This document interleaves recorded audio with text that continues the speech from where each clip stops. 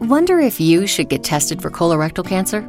Well, it's the second leading cancer killer in the U.S., and screening helps prevent it. So if you're 50 or older, it's time. Even if it doesn't run in your family, most often, colorectal cancer occurs in people with no family history. And it doesn't always cause symptoms, especially early on, so don't wait for symptoms to get tested.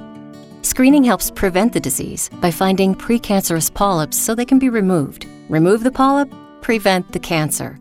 Screening also helps find colorectal cancer early when treatment works best. You might be thinking, oh no, not that test. But here's the thing, you have options. There's more than one screening test. Talk to your doctor to find the one that's right for you.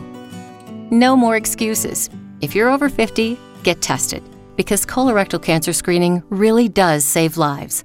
A message from HHS and CDC's Screen for Life campaign.